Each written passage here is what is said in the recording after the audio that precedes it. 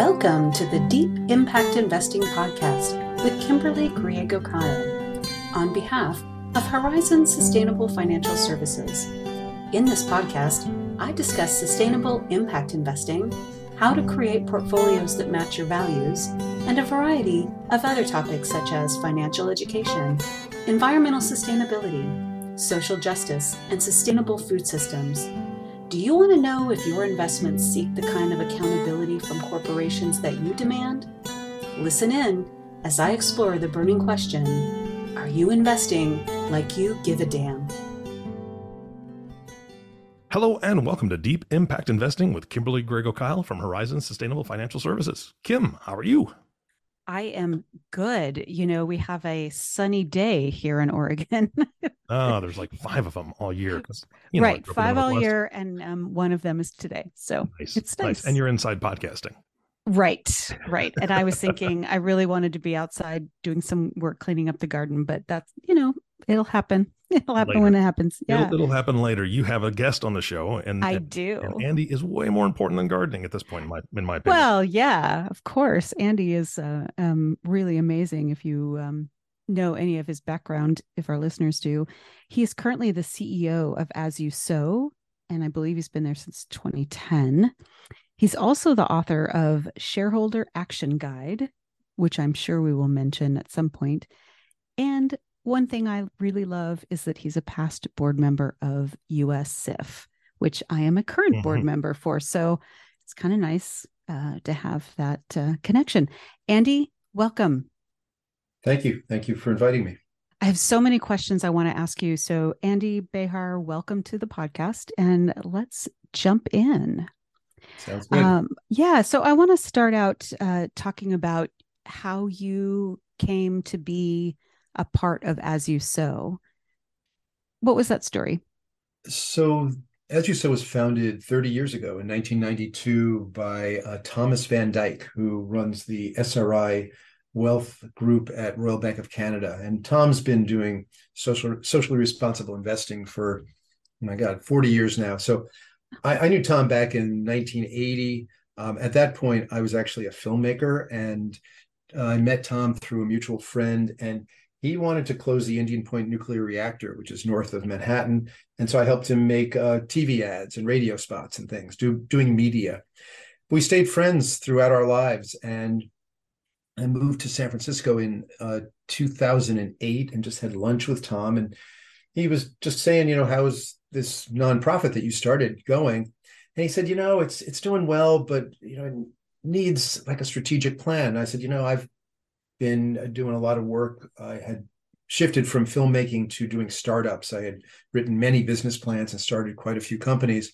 I said, do you want me to have a look at it? And he said, sure. So I did. I just was smitten with the theory of change. It resonated with literally every cell in my body, just said, this is the way you make change in the world.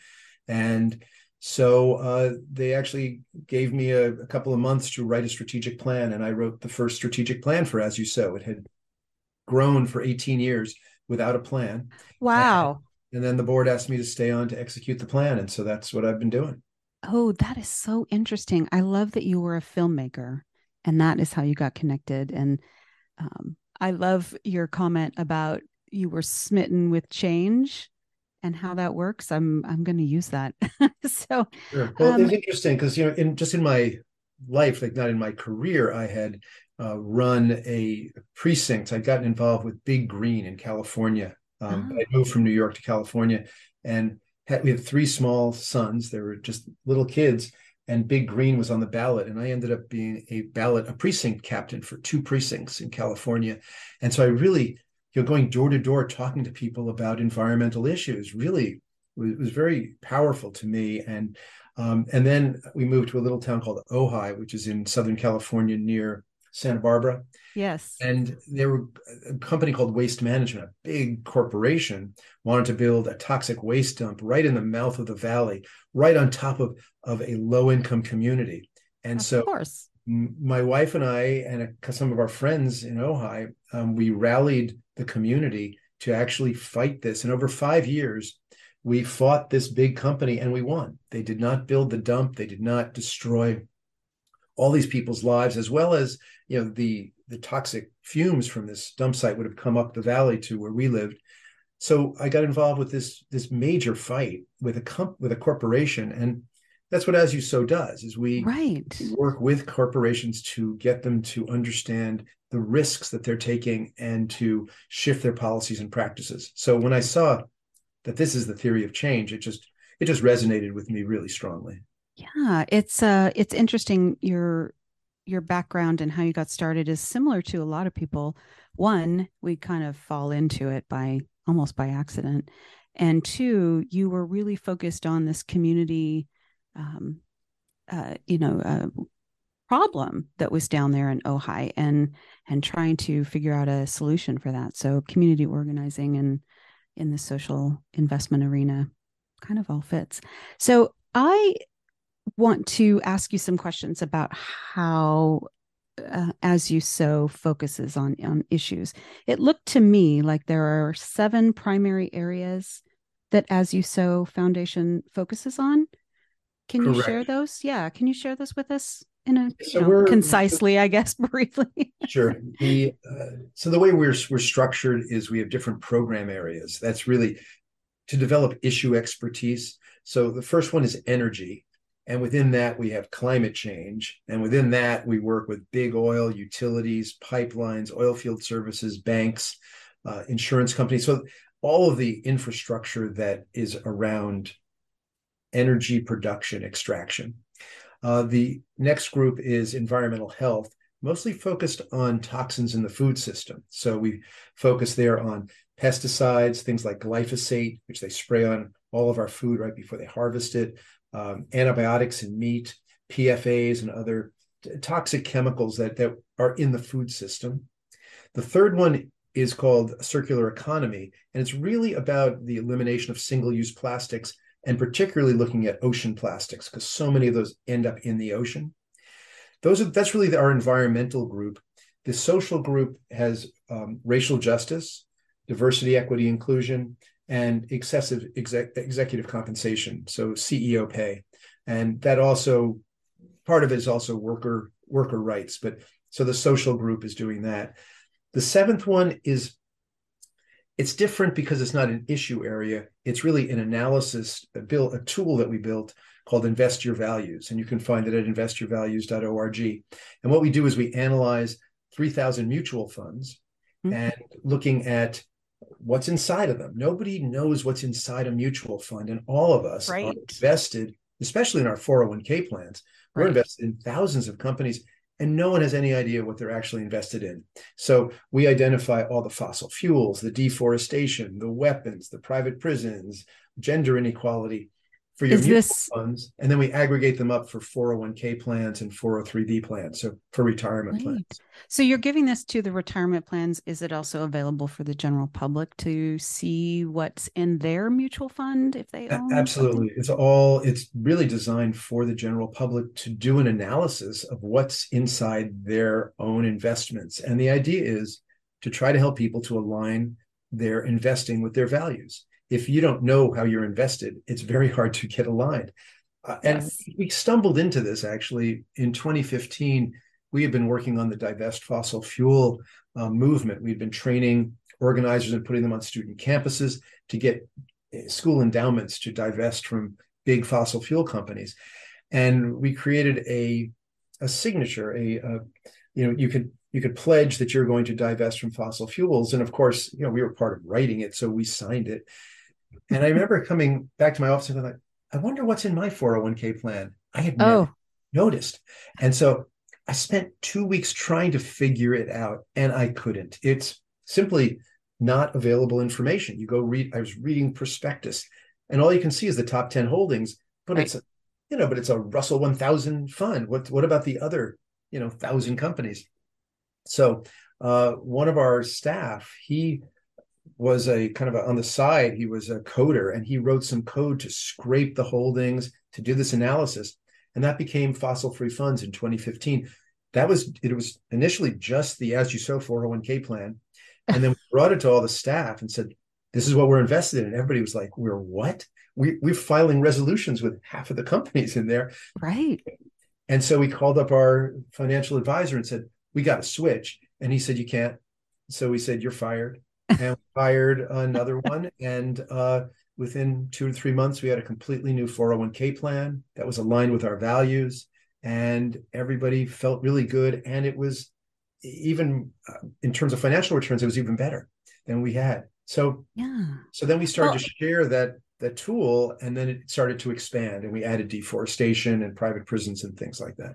This is a great tool for any listener of this podcast, as well as business owners who are providing 401k plans.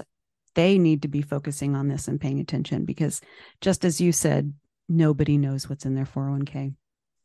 And what's remarkable is when you start to aggregate them up. For instance, you look at Amazon, they do some good stuff on climate. They're buying 100,000 electric vehicles, but Right. everyone who works at Amazon owns companies burning down the Amazon. And so we pointed this out. We did a lot of advertising, directed advertising on LinkedIn to Amazon employees, and they were all like, "We're what?" And they'd click on the picture of animals with a forest on fire, and they'd come to this site that would show them all of what's inside. We talked to the company, so we sent the company a letter, senior management, and we had a meeting, and basically they said, "We're not going to change anything. We just don't care." We said, "But you're totally out of alignment with yourself." And they said, "We don't care." So we filed a shareholder resolution, which is a way of escalating a conversation, and it gets filed 6 months before the annual meeting, and that went to a vote. And that's a lot of what As You Sow does. We engage companies. When needed, we escalate to file resolutions. And last year, we filed 99 resolutions coming out of 196 engagements. So we sat down with 196 companies. 97 of them said, "Great. We love what you guys are saying. We love the research you're bringing us. We want to go make change." 99 of them didn't. So we filed resolutions. And once we filed the resolution, the company didn't want all their shareholders to read about it and vote. So 56 of them agreed to our terms, and we withdrew. The rest of them went to a vote, and we had 10 majority votes, including a 91% vote at Boeing, a 96 at Caterpillar, and a 41% average vote. And a little over $2 trillion were voted yes on our resolutions. Andy, can you believe the difference in these votes that we're seeing now from 20 years ago? It's amazing, the percentage of yes votes that are happening in our direction. It's phenomenal. Shareholders are realizing how much power they have. And that's what my book is about. It's about the incredible amount of power shareholders have. And most people abdicate their power before they realize they even have power. And people are waking up to this. This is a lot of what we do is about educating people to just, it's your money, you earned it, and therefore it should have an impact on the world to create a world that you want to live in. I mean, right now, most mutual funds, people, you're putting away 4 or 5% of every paycheck for your retirement, but it's being invested so that when it comes time to retire, there won't be a livable planet. Yeah. And you let people know, why are you investing against your own, just your own values? And they go, I am. We did a similar thing with Comcast. Comcast is based in Philadelphia, 15,000 employees there, the number one city for mass incarceration, and they are invested in private prisons. So all these people are going to work, putting away their money for their retirement, and yet they are they're profiting from mass incarceration and private prisons. When they know that, they don't want to do that, and so they look to their company and say, we have no options here. At Comcast, they have zero options. If you wanted to not invest with your private prison, you simply cannot participate in the retirement plan. But everybody wants the match, and so they're forced to do it. And so it's a company forcing their opinion upon their employees, and that's just simply not a democratic way of allowing people to have free speech with their money. Right. That's an interesting way to look at it. And, we need to as investors, take back our power and pay attention to what's in our portfolios. And I agree with you. A lot of people are starting to be more proactive in this area. And organizations like As You Sow are a big part of that. I have sent probably, I don't know how many people to As You Sow. I talk about it all the time when I speak about shareholder resolution filing. And if people want to know kind of a snippet of what's going on, this is a great place to look, is your website. And your statistics are phenomenal. Really whittling it down to starting this conversation, companies agreeing, companies not agreeing. And then, as we all know, they don't want the bad publicity. So then they will acquiesce and agree after you file the resolution. There's a nuance there. You see, Yeah. we when we engage a company, we send them a letter. We say, "Hi, we're shareholders. We have found a material risk in our policies and practices because we own the company. The board reports to us. And so we have a responsibility. We're part of the team. And we sit shoulder to shoulder with them on the same side of the table. And we go, look, here's our data on racial justice. You guys are scoring, 11, and your direct competitor is scoring 17. Here's how you could get to a 17, become competitive. This is what it's going to cost you. Or cost us. This is the return on the investment. And here's the risk of doing nothing. And most of the time, the companies go, wow, thank you. You guys are like McKinsey for free. This is great. Let's go get this done. Because by doing this, by being able to have metrics that make sense, that you can measure something, they can improve their culture. They can improve their attractiveness to the best and the brightest talent and retain that talent. So it's just really a win-win. And we don't see ourselves as, in any way, like kind of head to head with the company. It's very, very cooperative. Now, sometimes a company says, we're not going to be able to do that. We're not going to be able to make that change. So we say, well, we think it's really important. And so that's when we escalate and file a shareholder resolution, because we basically want to educate all the other shareholders and get them to weigh in and vote and express themselves to the board to say, we really think this is important. Excellent. And this is a lot of research that you start out with before you even send a letter then, because you're really calculating their potential return on investment if they make these changes. So how many staff do you have? Just out of curiosity. So we've grown in the last 4 years. We're now at 34. Excellent. And so we've expanded out both on, a lot of those are in the climate area, because our goal is to engage every public company to get every one of them to reduce their emissions by 5% a year over the next 10 years. So we have a whole team. That's just so much research, so many interactions, hundreds of companies, as well as racial justice has expanded, because we now cover 1,000 companies in our research. And this year we're going to be expanding to 3,000. So, oh my gosh. Yeah. So we're expanding the coverage considerably. Invest Your Values, which is 3,000 mutual funds and ETFs, will be doubling to 6,000 this year. So we have a lot of research going on. We have our 9th CEO pay report, the 100 most overpaid CEOs of the S&P 500. That will be coming out on February 16th. And again, it's 9 years of doing that.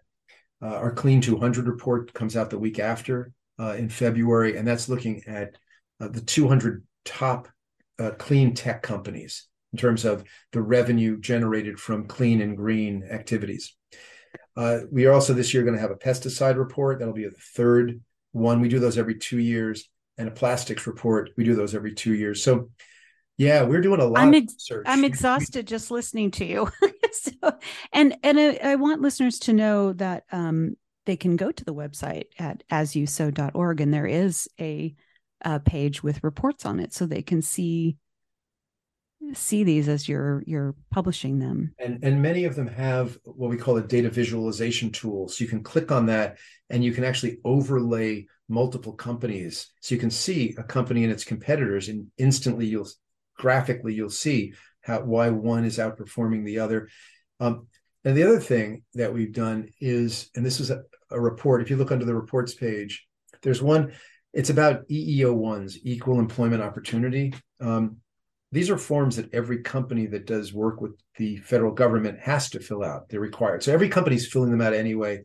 And so we're asking, as shareholders, we need you to disclose these to your shareholders. There's been a lot of shareholder resolutions around this. New York City's probably filed 200 requests for these over the years. We've filed dozens. But in any case, about a year ago, there were 277, and we gathered them all. And we worked with a company called Diverse IQ, who actually scraped them all and cleaned them up. We worked with two PhD at Cal, and we analyzed the data. It's always been anecdotal. People have always said, if you have more diversity, you're probably going to outperform. Well, right. We actually looked at the data, and we spent months crunching it, looking at it. And this report shows you 14 financial metrics that companies with greater diversity outperform their peers, outperform their competition. It's there, it's in the data, and we intend to maintain this. So that's going to be an ongoing piece of work that we're going to be doing. Andy, I took a look at this report that you were just speaking of, and it's phenomenal. And I'm glad that you're going to be continuing to do that. And it sounds like you're just expanding to a lot of different areas and focus and sharing information. And this is what we need as investors. We need this information. I would like to talk just briefly too about your expected, although you've started a resolution filing for 2023. What do you see as your main focus areas? So the largest one is climate. We're filing, I don't know the exact, I know we have 92 resolutions filed as of today, and I think we're filing more this week because the bulk of them get filed in the November, December timeframe, right, for annual meetings that are in the May, June timeframe. But there are annual meetings happening all the time. So, so we have 92 filed, and so a big chunk of them are these climate ones that are asking companies to reduce their emissions by 5% a year over the next 10 years and report back to their shareholders annually. There's a whole bunch that are about diversity, equity, inclusion.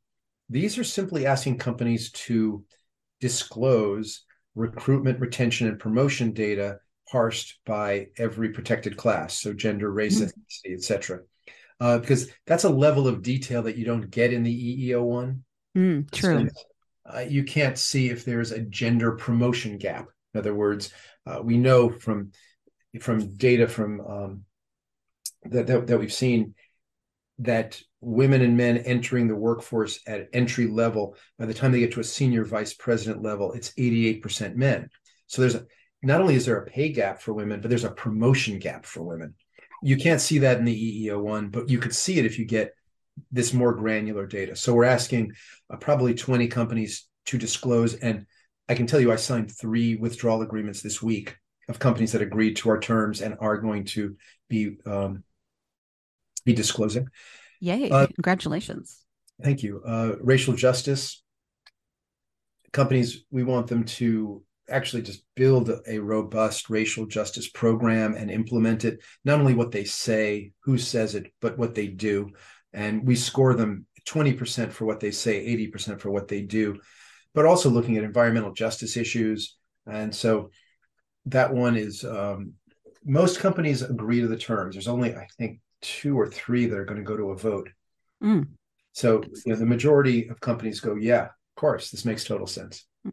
Right. Pesticides, I think there's just one, because the big ones, Kellogg, General Mills, they're all in the process now of shifting to regenerative ag and eliminating pre-harvest glyphosate.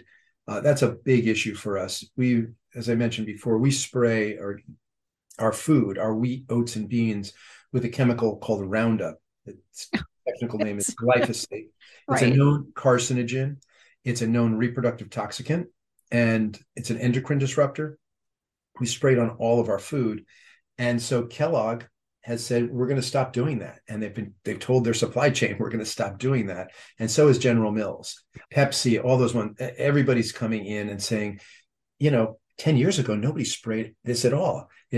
And why are we suddenly doing it? I mean, for 10,000 years, we have harvested crops without having to spray carcinogens on them. Just before we send them off for people to consume, right? Yeah. And I know you probably saw just yesterday, the FDA came out with lead levels for baby food. That's another area that we work in, which is lead in the food system. And we actually do some litigation on that as well. We've we've been litigating with. Is actually how As You Sow was formed. I sort of didn't touch on this in the opening question, but As You Sow was actually formed to be a plaintiff in what are called Prop 65 cases. Proposition 65 was a 1986 ballot proposition in California that enabled anyone to file what's called a 60-day notice on a company that had known carcinogens and reproductive toxicants in their consumer products. So As You Sow was the plaintiff. Stuff like formaldehyde and toluene in nail polish, just like lead in children's toys. We filed hundreds and hundreds and hundreds of these. And right now we're involved with an interesting one right now. So we've been testing medical food, like when you're in the hospital, if they're in a feeding tube formula. Oh my gosh. So full of lead and cadmium that, and also if you're for preemies, babies, infants are getting all this lead, and that absolutely has an impact on learning ability, learning disability. Right. All of the companies have now agreed to reformulate, and so we're in the process now so we also do litigation in that regard. Well, as a consumer, I'm really happy to hear a lot of this work that you're doing. It's very, very helpful. I interrupted myself. No. What are the resolutions this year? The other group is a consumer packaging, so plastics. Yes. And in particular, for instance, Amazon. Sometimes if you get stuff from Amazon, you get a package that's all 100% recyclable. It's made from recycled content. When you take your thing out of it, you can put it in the recycling bin. And then other times you get bubble wrap, and you just go, what is going on here? And Amazon could literally just change that overnight. And there's billions of packages. So we're working on Amazon. We're working on all of the companies that use the most plastic to simply reduce demand. We do not need it. It's an unnecessary product, and that has an impact on the feedstocks. So the natural gas, fracked gas, and oil, which is how you make plastic. So it'll reduce demand for that. It'll also reduce the need for additional petrochemical plants. There's 120 petrochemical plants that are in line to be built that are simply not needed, and they will become stranded assets. So we're working on that whole kind of vortex of petrochem plastics that then get disposed in the ocean because they just want single use means you can have to produce more. So right. Let me interrupt you just for a quick second, because I want to go back to your comment about stranded assets. I don't know if all of my listeners understand what a stranded asset is in relationship to big oil. Sure. Can you explain that? Sure. So this is the idea of what's on the balance sheet of a company is considered an asset. This is actually based on the work of a guy named Mark Campanelli at Carbon Tracker back in 2012. He's brilliant, and he wrote this paper called The Carbon Bubble.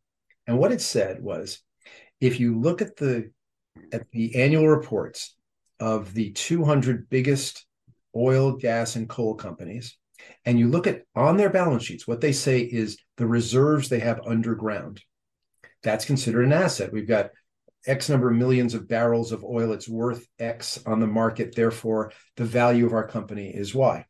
Well, if you were to extract all those barrels and all that coal, all those cubic feet of gas, and burn it, we'd be at 6 degrees centigrade. It would be game over. Right. And we'd all be gone. Yeah, exactly. What the report postulated is, well, if that's the case, what is the real commercial value of these assets? And essentially what it showed was that there was about a $20 trillion bubble in the markets, because only maybe a quarter of what was underground and considered an asset would ever be extracted and be commercialized. So all the oil companies were way overvalued. And that idea, we took that, turned into a shareholder resolution. We called up Mark, we got to know him, and we filed the first stranded asset resolution. And that became a whole work. And we started with Consol, and then next year Consol, Exxon, Chevron, Anadarko, Hess. But that whole, the concept of the finance, of climate finance, like how is climate change going to affect the financial well-being of the whole oil sector, the whole energy sector? That's really what that piece of work, Mark's work, gave birth to. And Carbon Tracker still produces amazing work. They're producing, I don't know, 10, 20 reports a year. I've lost track. But that's a stranded asset. It's an asset that's on your books, but it's really not an asset because you'll never actually commercialize it. So in this case, you've got Exxon and Chevron. They're planning to build a new petrochemical plant. They're about to invest CapEx, or capital expenditure. They're about to invest billions of dollars building these giant plants in the middle of Cancer Alley, right next to, low-income communities. Of course. Yeah. But no one's ever going to use them because the demand for plastics is going down. It's like they haven't acknowledged if, like, the refineries for oil are going to be refining more gasoline, but China, India, California, the base of the whole world is turning to electric vehicles. No one's going to want any gasoline. Right. Why build a new plant? That will become a stranded asset because you've invested billions and billions. You will never get the billions out. And so you'll have to write it down one day. So, right. So that's the idea is. Thank you. Yeah. Thank you for sharing that. I was just, when you were talking, I was thinking, wow, with Horizon's investment firm, if we could add our potential client assets that we would get in the future, it would be an amazing growth, right? That we would be expecting, but it doesn't work that way. We don't get to do that. So we have so many things we could talk about, Andy, and I think we're starting to run out of time. I want to ask one more thing about, you have a link on your page to climate inflation. And I love this, this graphic that you see, and it says, why does my cereal cost so much? And you're really talking about the effects of climate on the cost of our food systems. So can you tell us a little bit about this and how this came about? This particular... It struck us as odd that no one ever talked about climate inflation, and even more odd that climateinflation.com and .org, the URL, was available. It's not in the public consciousness that when you have floods and droughts and things where you have fewer commodities, you're going to have less supply, so prices will go up. So an example would be, why does my cereal cost so much? You got less, wheat or oats or whatever. It's just going to cause the price to go up. And a really good example is actually cotton. So Pakistan had these massive floods, climate-induced floods. They produced zero cotton last year. And in fact, the floods were so great, they couldn't plant their spring wheat either. Simultaneously, Texas had a drought and they lost about 40% of their cotton. And so what happens is, you look at companies, apparel companies, and the question is, what's going to happen here? The ones who are looking at it, who are using environmental, social, and governance risk assessments, they're doing risk assessments, they're looking at their supply chain and going, this is going to be hard for us to get the raw commodities we need to make our socks and shirts. So the prices are probably going to go up. We need to plan for that. And this actually came up, interestingly. I was doing a radio show, on a conservative radio show, they were anti-ESG, and we can talk a little bit about that whole thing. They were good. And they said to me, ESG causes inflation. And the commentator and I said, okay, what do you mean? ESG is a framework for assessing risk. Do you think that a weight scale causes things to be too heavy, or a ruler causes things to be too long? What are you saying here? And we got into this whole thing, but he was absolutely firmly convinced, because he'd heard it on Fox News, that somehow ESG was involved with inflation.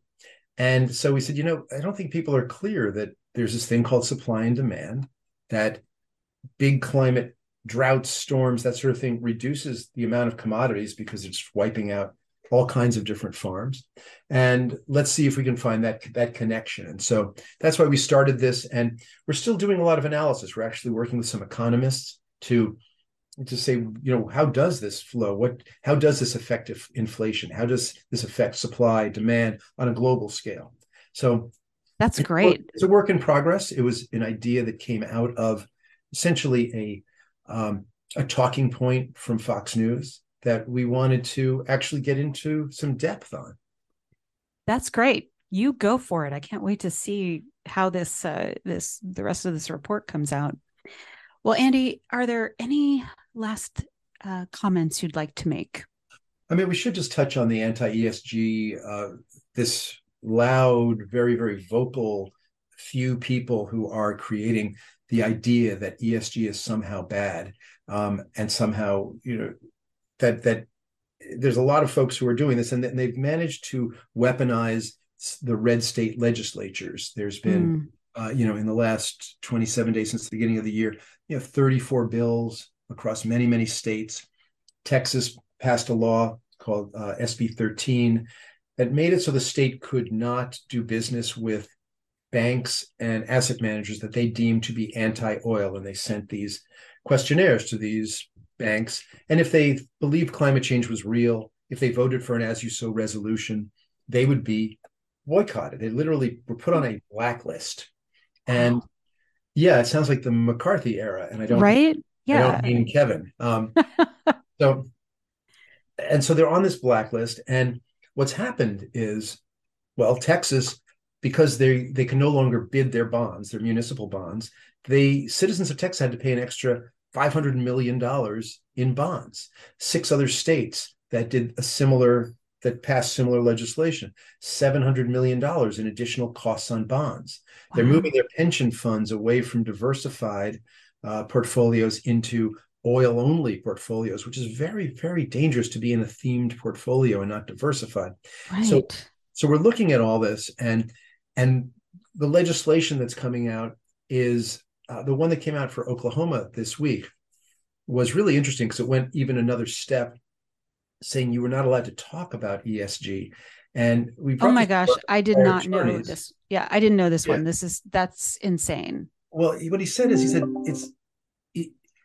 so the legislation said you can't talk about ESG. And so our attorneys said, well, that's like trying to legislating that no one in Oklahoma can talk about basketball.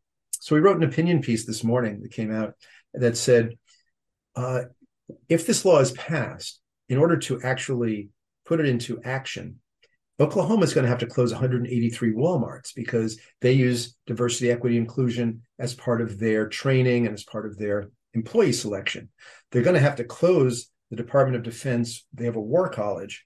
It's a big part of Oklahoma University because the Department of Defense says that climate change is one of the number one strategic threats to the United States.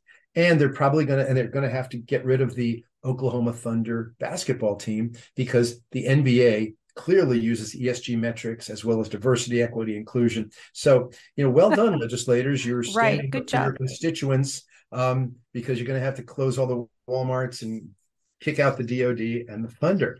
Right. And how's that going to go? Don't have any idea that their legislators are just doing this political theater at the expense of the constituents. Yeah. And I'm sure some of those legislators don't even know the extent of what they're doing. Well, Andy, thank you so much for being on. And I want to remind our listeners that if you are interested in taking a look at what's in your portfolio, you can go to Andy's website there and look at those pieces of investorvalues.org. Yes. And as you sow, by the way, is ASYOU .org, because when you hear it on the radio or on a podcast, you might think it's a different spelling. Right. That's perfect. Thank you so much. And also, listeners, if you want to get more access to your current portfolios and see what's in them and how you can be more sustainable, please give Johan Clausen at Horizon Sustainable Financial Services a call at 505-982-9661 or email info@horizonssfs.com. Well, Eric, I know we threw a lot out here. Any questions before we close? No questions, but I am going to bring it back to how you guys started this podcast. Yeah. And Kim, that was a statement that you made when you guys were talking about how you guys got into what you do and how Andy started with what he's doing. And you said, like most of us, we just fall into it, right? You kind of fell into this situation and learning more and more and doing something about it. And what ran through my head immediately was, well, you saw a need and you filled a need. Excellent. And yes. I think that's needs to be the takeaway from this podcast, is that there are tremendous needs for people to be advocates. There are tremendous needs for people to pay attention, wake up a bit, and see what's actually going on and take a look around. And since there is that need, I just want to ask the audience to fill a need. I mean, it is that simple, I think, in my mind. Right. And we're happy to help you with that too. And I just one last thought. I was thinking that whenever I have a guest who's as knowledgeable as you are, Andy, I know it's going to be a really good conversation and a good podcast. And today was no exception. So thank you so much for your inspiring words and your conversation and all that you do. My pleasure. Thank you for having me. Yeah. And Andy, I'm just echoing that thank you that Kim just said. And of course, listener, you can find a link to Andy's information in the show notes. So take a look at that. Kim, thank you. Thank you for facilitating this. Again, I like the fact that you didn't know something today. He told you something you hadn't heard before. I'm like, okay, now we're all learning something. Right? Isn't that great? Well, I don't know everything. I'm not going to. You're pretty close. So again, Kim, thank you so much for this platform and doing what you're doing. And our last thank you always goes to you, the listening audience. Thank you so much for tuning in and listening to the Deep Impact Investing Podcast with Kimberly Griego Kyle. If you have not subscribed to the podcast yet, please click the subscribe now button below. This way, when Kim comes out with a new podcast, it'll show up directly on your listening device. We humbly ask you to share this podcast, rate it, and leave a review, as this actually does help others find the show. Again, thank you so much for listening today. For everyone at Horizon Sustainable Financial Services, this is Eric Johnson reminding you to live your best day every day, and we'll see you next time. Thank you for listening to Deep Impact Investing with Kimberly Griego Kyle, the sustainable, responsible impact investing podcast, reminding you that it's time to invest like you give a damn. If you have questions about this podcast or topics you'd like to hear addressed on an upcoming podcast, please email me at kim@griego-kyle.com. That's GRIEGO-KIEL.com. Or give Horizons a call at 505-982-9661 and be sure to ask for Johan Clausen. Don't forget to click the subscribe button to be notified when new episodes become available, and to share this podcast with colleagues, friends, and family. The companies I may speak about during the podcast are not recommendations for investment. Only you and your financial advisor can determine what the right investments are for you. Kimberly Griego Kyle produces this podcast on behalf of Horizon Sustainable Financial Services. Horizon Sustainable Financial Services, Inc. is a registered investment advisor registered with the SEC. Horizon Sustainable Financial Services, Inc. and its financial professionals do not render tax or legal advice. The information covered and posted represents the views and opinions of the host and/or guests and does not necessarily represent the views and opinions of Horizon Sustainable Financial Services, Inc. This content has been made available for informational and educational purposes only. This content is not intended to be a substitute for professional investing advice. Always seek the advice of your financial advisor or other qualified financial service providers with any questions you may have regarding your investment planning. None of this content may be used or duplicated without the express written agreement of the podcast host.